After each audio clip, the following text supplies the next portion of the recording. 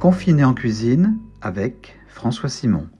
Aujourd'hui, dans notre série d'entretiens, en cette période de confinement, saison 2, nous avons le plaisir d'avoir au bout du fil un chef discret, travailleur et passionné, c'est Stéphane Buron. Depuis plus de 30 ans, il officie dans le célèbre restaurant Le Chabichou à Courchevel, maintenant que Michel Rochdy a pris un repos plus que mérité. Stéphane Buron va nous raconter ce moment troublant lorsqu'il prit son premier service en solo, qui fut malheureusement assez bref et frustrant, car dès le lendemain, le confinement de mars débutait. Cela n'a pas empêché Stéphane de se démener, de faire des vidéos tous les jours avec son fils, de faire des actions humanitaires ici et là, et voici à présent un chef vibrant, dévoué à son métier, qui nous parle de sa vie quotidienne. Stéphane, je voulais savoir si, dans ces moments d'isolement, quelle était l'importance d'être dans un réseau comme celui des Relais et Châteaux ? Je dirais, on se connaît plus ou moins tous. Déjà, c'est très très bien. Et ça permet d'échanger, de comprendre les difficultés de chacun.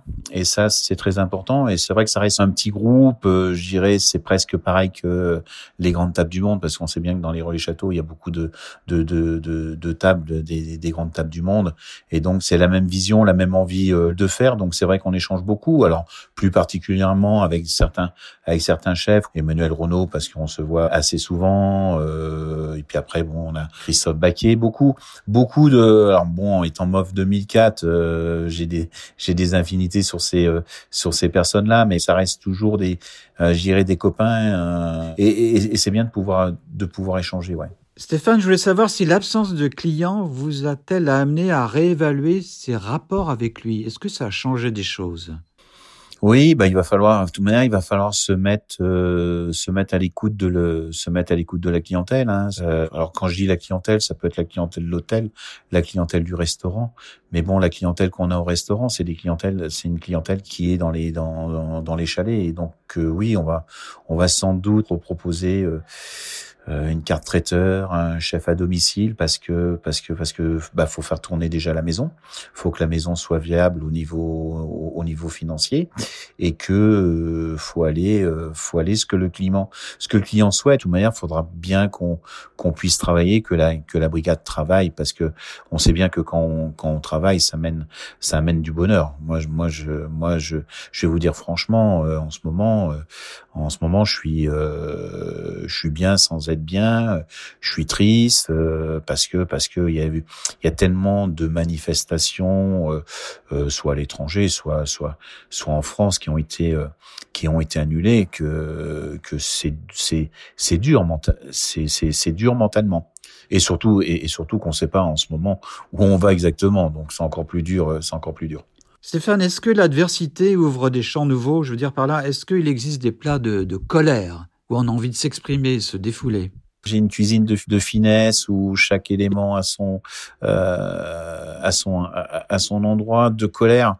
Je dirais, vous savez, la colère que je l'ai eue, c'est pas maintenant, hein. C'est mon dernier soir de service du mois de mars. C'est que c'était ma première passation seule dans la cuisine, où voilà, j'avais pu Monsieur Rochdy, et que en fin de compte, on avait fait une saison juste extraordinaire, et en fin de compte, je me suis retrouvé colère, parce qu'en gros, on nous a pas laissé le temps de rien faire.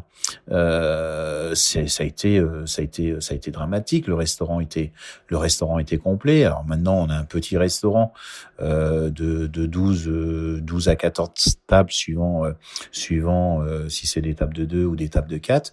On était complet. À 17h, je fais mon briefing comme si de rien n'était.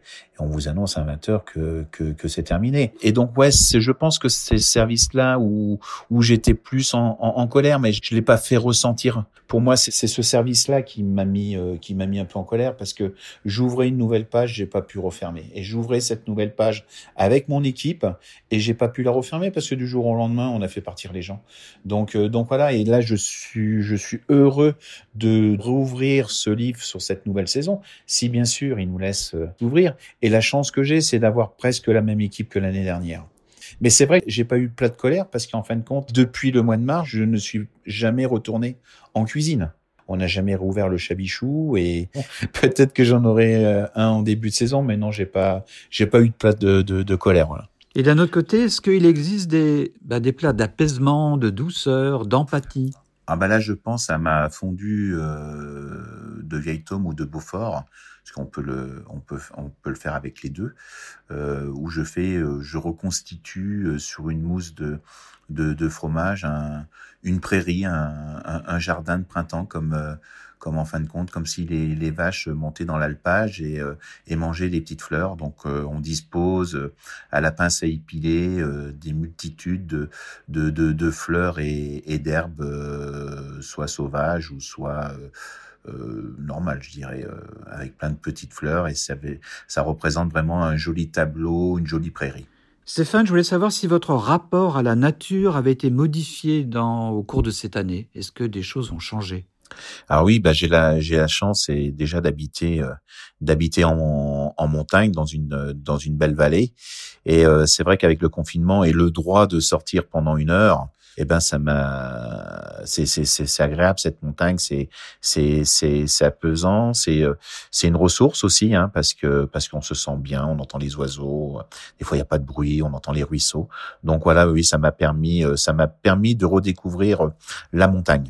Est-ce que vous cuisinez toujours pendant le confinement pour la famille, pour des proches, pour vous-même? Alors oui, tous les jours avec mon fils Antonin qui est avec moi en cuisine l'hiver, et chez Arnaud Donquel l'été. On avait décidé de faire une vidéo tous les jours sur des choses assez simples que tout le monde puisse refaire. Donc on a dû réaliser 56 recettes en vidéo pendant le premier confinement. Et puis je faisais aussi à manger pour mon EHPAD tous les dimanches. Tous les dimanches, j'offrais entre 16 et 20 plats pour l'EHPAD de Beauzelle, et elles étaient heureuses parce que elles avaient quelque chose. Des fois, elles ont pu manger des choses qu'elles avaient jamais mangé, et ça c'était bien. Stéphane, est-ce qu'il y a une recette qui s'est modifiée naturellement pendant le confinement?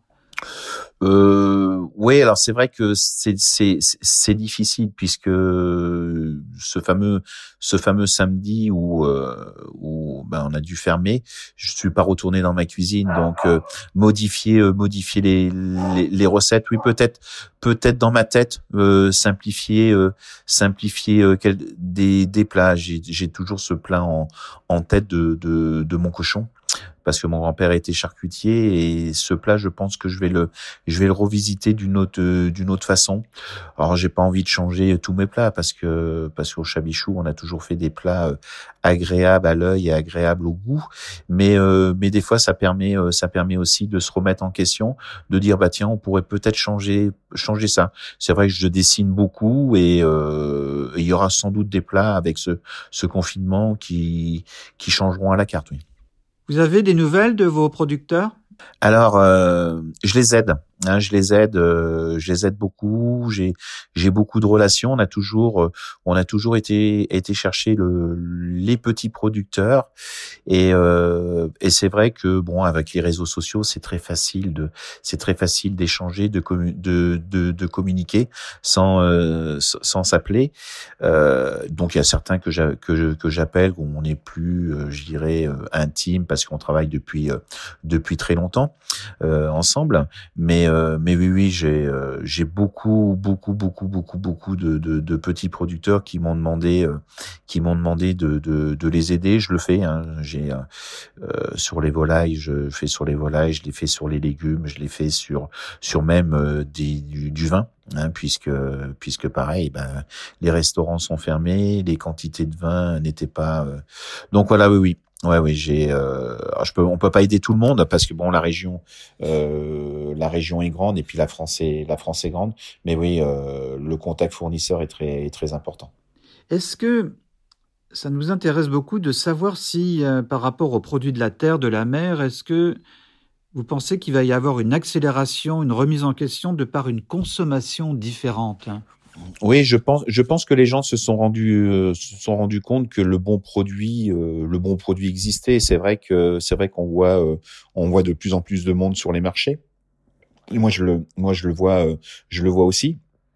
Alors après, certes, sur les marchés, bah oui, il y a les marchés où les produits viennent d'un peu partout, mais il y a les petits marchés.